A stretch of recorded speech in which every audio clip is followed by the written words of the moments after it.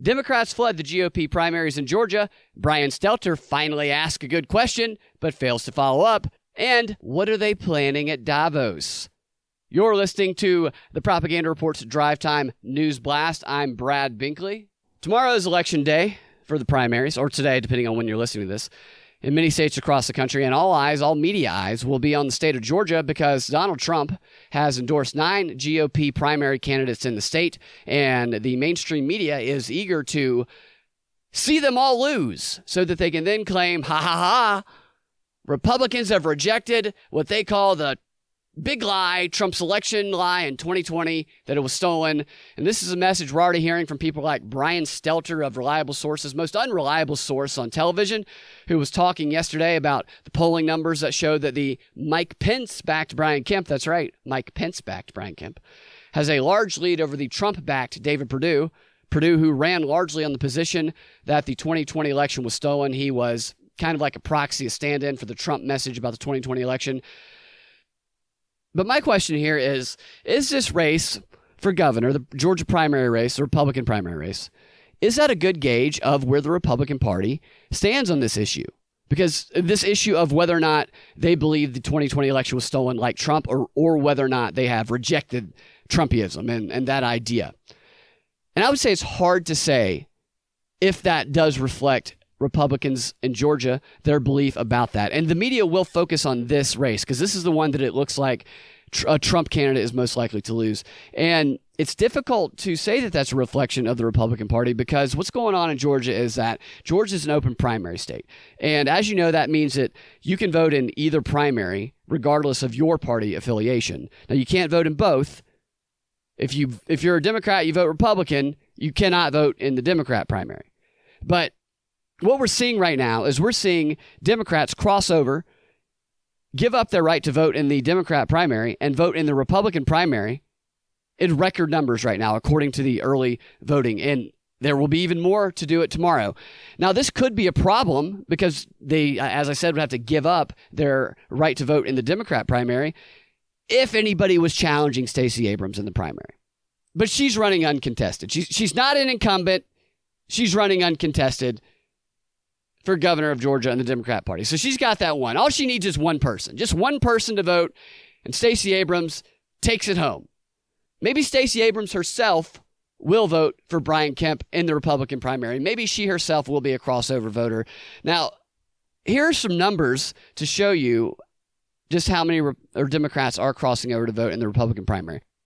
According to the AJC, around 7% of Georgia voters who have cast GOP ballots in the primaries so far voted in the Democrat primaries in 2020, then crossed over in 2022 and voted in the Republican primary. Now, this percentage of voters to cross over is usually around 1%.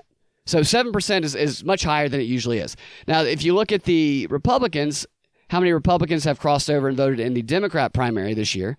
What we see is less than 1% of Republicans have crossed over to vote in the Democrat primary thus far this year in the early voting period. So what's going on? Are these Democrats just so disillusioned by the party that they're pulling an Elon Musk and they're switching to Republican side in record numbers? Not likely. So the AJC spoke with a bunch of these Democrats that voted in the GOP primary, and they basically said, I'm paraphrasing, but this is what they all expressed, this sentiment that they want to punish Trump-endorsed candidates. One of them did say punish, and they want to assure, Democrats, and they want to assure themselves that no Republican that voted or no Republican that believes in Trump's, quote, election lie is going to win. They want to stick it to him. And there was also a memo released on Stacey Abrams' own website written by Stacey Abrams' campaign manager titled Georgia 2022 Primary to Date, Key Takeaways. And in the memo, her campaign manager assures their followers that the 35,000 crossover voters that they identified who cast GOP ballots for the primary will be voting for the Democrat ticket in November. Now, I don't know how they could be so certain of that, or I don't know how they could identify the 35,000 crossover voters. But apparently they were able to somehow, and they know that those people are going to be siding with Stacey Abrams in the general election. So what you have is you have 35,000 people right now voting for Brian Kemp, who are then going to turn around and vote for Stacey Abrams. And on top of that, if you want to do that, if you want to go ahead and vote for Kemp tomorrow and you're a Stacey Abrams supporter, Fair Fight Georgia, the Stacey Abrams created Democrat PAC, will drive to your house, pick you up, and drive you to the precinct themselves so you can then get out and cast your vote for Brian Kemp. Hell, maybe Stacey Abrams will pick you up herself and she'll drive you to the precinct to vote for Kemp. You guys can vote. You can vote side by side with Stacey Abrams for Brian Kemp so you can stick it to Donald Trump the old-fashioned way at the precinct. So despite this, despite the fact that Democrats are crossover voting for Republicans, record numbers, 35,000 so far, voting for Brian Kemp. The media, if Brian Kemp wins, tomorrow, the next day, in the months leading up to the 2020 general election in November, they will continue to say that this was a repudiation of Trump, that the Republicans have rejected Trump and they have rejected the idea that this false narrative about the 2020 election, it being stolen, the big lie, they'll say it's been rejected. Only a small number of crazy people still support that idea and hold that belief. And then they will go on to demonize those people who do, and they will remove their videos from YouTube, as we had another video taken down from the propaganda report this past week. It was of Garland, one of his events that he had like a year ago. It was a live event of him talking about the 2020 election and interviewing people about it. Now, Garland has been doing election integrity stuff for a long time. Garland Favorito of Voter GA. And back in 2018, when John Ossoff ran for Senate against Karen Handel, John Ossoff, the Democrat, Garland believed that that election didn't come out right. He believed that Ossoff, the Democrat, actually beat Karen Handel, the Republican, and he was investigating that one on behalf that would have favored the Democrats. Yet fast forward to 2020, and he's investigating some discrepancies, which have been proven. Discrepancies have been proven. I'm not saying the word fraud. I'm saying discrepancies. Nobody denies that. There's just a different explanation given. The Democrats say, oh, well, that was an idiot who was working. We had dumb people working. They've been fired. The problem's taken care of. There's no way it was election fraud. That's how it's framed over there, and we know how it's framed on the other side. And despite that, despite Garland simply seeking to find the truth about this, his videos are taken down. That's the second video we've had taken down from our channel. We have 2 strikes now for doing interviews with somebody who is the most even-keel, non-polarizing figure, simply trying to investigate what happened in an election. And that's what they want to do. They want to silence people, and they want to create this perception, which they've already determined the narrative. They want to create this perception that the Georgia primary showed, without a doubt, that Trump is losing influence and control over the Republican Party, and that the Republicans don't believe this nonsense anymore. And therefore, it's dangerous when people do. They want to emphasize how dangerous it is for people to talk about that, and they will continue to attach it to the January 6th, quote, insurrection idea. It's one of the biggest cons probably in American history that we're seeing play out in front of us. Fortunately, there's enough people in America who are awake enough not to fall for it or get the wool pulled over their eyes, and other platforms are emerging that will continue to protect free speech. Now, of all the races in Georgia that people are going to be voting on tomorrow, that wouldn't even be the best indicator of whether or not Republicans still support Trump's idea that the election was stolen. A better race to gauge that would be the Georgia primary, Republican primary for Secretary of State. Because Brad Raffensperger, who is a pretend Republican and could very well be some sort of agent, I don't know, weird backstory. He's got a weird, very non-existent backstory.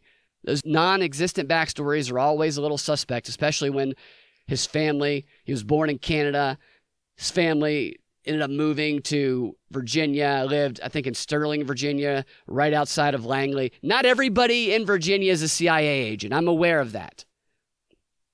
But I'm just saying, without further information or any questions or any responses to questions about that, you know, one does have to wonder what the true background of Brad Raffensperger is. Well, he's being challenged in the Georgia Secretary of State race, which is also being flooded with Democrats. So these Democrats can vote up and down the ticket. They can vote on all the races. So they can vote for Raffensperger, whoever they want to vote for. And I'm sure that they will vote for Raffensperger to try and get him across the line. Now, he is in a tight primary race in a poll that was released just today, a few hours ago. He trails Congressman Jody Hice 39% to 38%. In a race that it is anticipated will go into a runoff because the winner has to have over 50%, and there are a number of people challenging Raffensperger. I think everybody saw blood in the water with him because he's so corrupt, he's such a fraud, and that explains exactly why he's a media darling. They fawn over him all the time. Every article you see about him right now, they're just praising how he stood up to Trump and now he might lose his job. What does that say about Georgia? Evil people in Georgia. And Raffensperger, we can only hope that he loses. That would actually be a better gauge of how Republicans feel, because he is the one who was in control, in charge of the elections, and he's the one that helped cover this thing up and that helped silence everything and that made sure that no questions were asked, and that as soon as he did that, as soon as he fell in line, media got right behind him, and he was just like one of them. Maybe he's always been one of them. I don't know. But that is the one to really kind of pay attention to tomorrow. When it comes to the Georgia governor race, I don't know if David Perdue is legitimate. I know that he's saying some things that a lot of people can agree with when it comes to his campaign platform. However, I don't know that he necessarily believes all of them 100% or he cares. He's always seemed to me like maybe a bit of an opportunist, which I think that kind of goes with the territory with any politician. But even if he wins, I'm not going to exactly be thrilled or anything.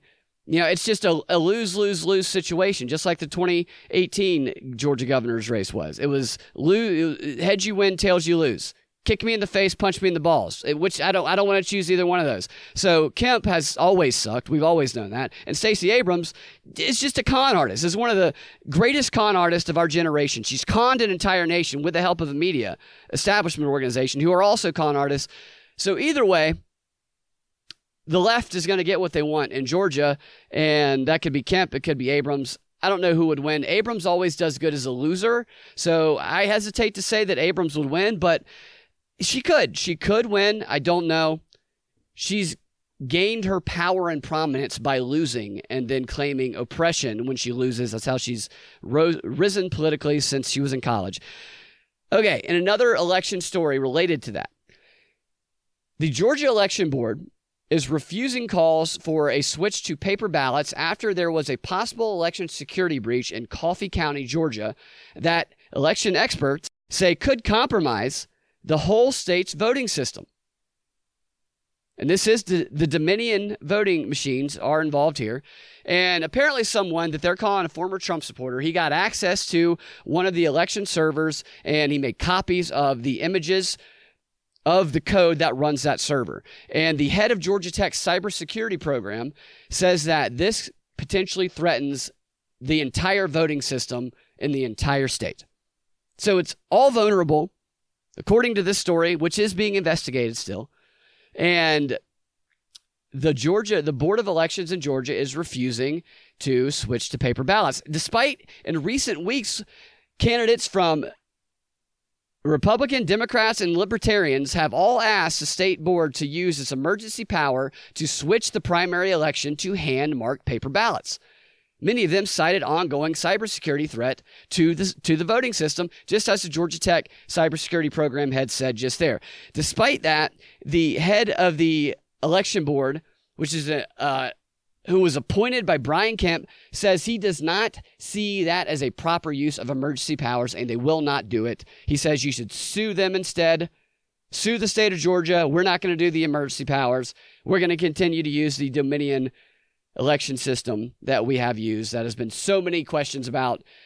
Yet, anybody who questions that there might be a problem with the vote count is a crazy conspiracy theorist who gets a strike on YouTube and gets their videos removed and gets ostracized by society or by the media if they would have it their way.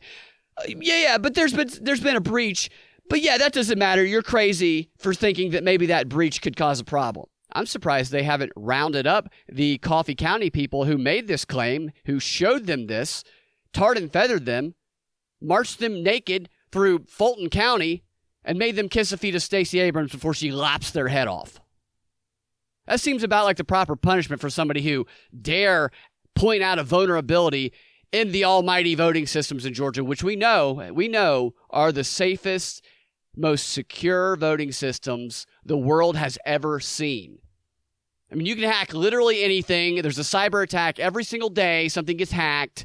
somebody's naked pictures gets leaked or somebody's crypto gets stolen. Yet the Georgia voting machines are the only thing that is able to withstand all of those cyber attacks that they might come under fire from. It makes perfect sense. Okay, so Elon Musk was recently accused of sexual harassment in an article by the publication The Insider. And Musk responded on Twitter, as he does, by saying that it didn't happen, there's going to be blood in the water, he's going to sue him. And Brian Stelter, yesterday, unreliable sources, most unreliable sources on television, you know how it goes. And he brought the guy who was the global editor-in-chief for The Insider, Nicholas Carlson, onto his show to respond to Elon Musk's tweet about his article. So yeah, that's how it works. So instead of this guy responding via Twitter, he comes on Brian Stelter's show, and Brian Stelter made a point to say, live from Davos, which that I'm assuming he is an attendee and not somebody covering it, which kind of already tells you what you need to know about that guy. He has to respond on Stelter's show to a tweet that Elon Musk made about his publication. It seems like a bit much. Seems like you could just reply to the tweet. But here is what Stelter, he asked him an actual good question. Stelter asked him about the unnamed accuser, and I'll let you hear the question and how this guy responded to the question about the unnamed accuser. Really tells you everything you need to know about the standards in journalism today. And what about the accuser in this case, the unnamed accuser? Have your reporters been in touch with her, and does she have any further comments? You know, what we're going to do is we're going to stay in touch with our sources. We're going to look for more documents. We are going to pursue any leads that avail themselves to us. And when there's more to say, we'll say it. And it'll be as thoroughly vetted and as solid and rock solid as the last report we made on this. And what about the accuser in this case, the unnamed accuser? Have your reporters been in touch with her, and does she have any further comments? You know, what we're going to do is we're going to stay in touch with our sources. We're going to look for more documents. We are going to pursue any leads that avail themselves to us. And when there's more to say, we'll say it. And it'll be as thoroughly vetted and as solid and rock solid as the last report we made on this. That's how rock solid the last report they made on it was. They did not talk to the accuser. He was asked directly a great question by Stelter, which he did not follow up. Yes, but did you talk to the accuser? He just let that slide. The guy actually then went on to talk about, here's how you do journalism when you're doing ethical, good journalism. That's what he talked about after this. And Stelter didn't follow up. He didn't stop him. But it's going to be as thoroughly vetted and rock solid as their first one. They didn't even talk to her. They're going to pursue leads. Is that lead not going to be the person who made the accusation? They're going to look for documents, but they're not going to talk to the person who made the accusation. This is not journalism. I don't know what happened. Maybe he did sexually assault her. I do not know. But it does not help the case of someone who is an actual victim of something when this is the type of journalism that's being done to present the case to the public. And when it just looks like it's a political hit, and that's what it looks like, or a hit because he's fallen on the wrong side of the ESG standard metric. Although I'm telling you, Elon Musk is not necessarily your friend. He might say some things that seem good, but I don't know that I trust him. Okay, so Davos is this week. And I know we all love Davos. Klaus Schwab and everybody gets together at the World Economic Forum's annual meeting where this collection of douchebags all circle up so they can try and create world policy that they can then force upon us and indirect ways through corporations, through anybody who they can indoctrinate that's around us. And this year, the meeting is centered around the theme of history at a turning point, government policies and business strategies. That's what it's called. Now, the meeting will convene 2,500 leaders around the world to tackle global issues and find solutions to the world's most urgent challenges, including the ongoing global pandemic, the war in Ukraine, geoeconomic shocks, and, of course, climate change. Where would we be without climate change thrown in there? It's always climate change. Now, I watched some of the videos last night, and I've watched a little bit of them today. They just do meetings all day long and panel discussions all day long where they're so up each other's backside. It's unbelievable how smart these people think they are. But one of the major themes I noticed they were talking about was the rebuilding of trust. They know that they've lost the trust of the public and that people are revolting around the world, and they need to rebuild trust in these messages that they're delivering so that they can then influence us to accept them, so that we can then beg for what they already wanted to impose in the first place. And they talked about last night in some of these meetings how the way they do this is they go local, local, local. They make it appear like it is coming from your grandmother, your father, your pastor, your coach, your teacher, your dog, your gerbil, whoever they can get inside the head of and indoctrinate so they can then get them to deliver that message to you. So they want to rebuild trust by putting the messages in the mouths of the already trusted who are close to us. Sounds kind of like they're going to be setting up little sleeper cells and whatnot around the world, essentially, if they had their way with it. And that's why they have these global shapers they talk about, and these younger people who they bring in and they then indoctrinate and then they send back out into the world to be their little mouthpieces. And they're very open about that. And this is what I'm going to continue talking about in the XR. I'm going to play you some clips of this one lady who seems kind of like psycho, and let you hear for yourself what she says about where the power, where the influence is in the world, how they're going to go about rebuilding trust, and we'll talk about it a little bit. You know what? We'll do one right now. I forgot about the Klaus clip of his opening statement, his introductory speech that he made, where he talks about what they're there to do. I'll play that one for you guys here, and then we'll pick up with the rest of them in the DNB XR. Here's Klaus Schwab in his opening address to the Davos community. The future is not just happening. The future is built by us, by a powerful community as you here in this room. We have the means to improve the state of the world. But two conditions are necessary. The first one is that we act all as stakeholders of larger communities, that we serve not our only self-interests, but we serve the community. That's what we call stakeholder responsibility. And second, that we collaborate. And this is the reason why you find many opportunities here during the meeting to engage into very action and impact-oriented initiatives to make progress related to specific issues on the global agenda. The future is built by them. That's what they're there to do. Klaus is very clear about it. We all knew that, and it's good to hear him just be completely open about that. And the two conditions, that's what stood out to me.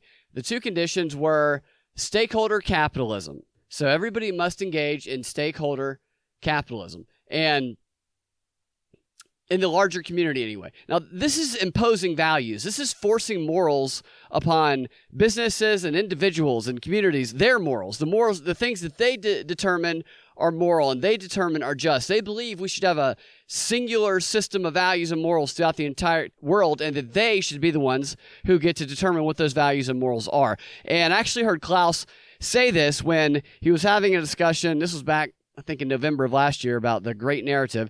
And there was a woman on the panel who was trying to describe how can we force what we want Facebook to do on them? How can we just make them do it? How can we make other people do what we want? And Klaus explained to her that you say it as stakeholder capitalism. So instead of saying force it on people, because that sounds bad, you call it stakeholder capitalism. And that's exactly what he's talking about here. Forcing values and morals on the entire planet and all the individuals and businesses and communities within it that they get to determine at these stupid little meetings where all these D-bags circle up and do who knows what to each other after the lights go out. Okay, that's going to be the show for today. I thank you guys for listening. And if you want to get access to that XR content, that exclusive content, you can sign up at patreon.com/propaganda report, rockfin.com/propaganda report, or propreport.locals.com, where every time we drop a DNB, we drop a XR as well with some of that exclusive content that we might not be sure if we can get away with talking about in the free 20 to 30. So check that out. You can check out the different tiers and the different offerings we have on each platform. We will be updating the offerings on each platform as we move forward too. All right, that's the show for today. Thank you guys for listening. You guys can find your Drive Time and News Blast every weekday afternoon at thepropreport.com or your favorite podcasting platform or the Propaganda Report podcast feed. We'll talk to you guys next time or in the XR. Have a fantastic rest of your day.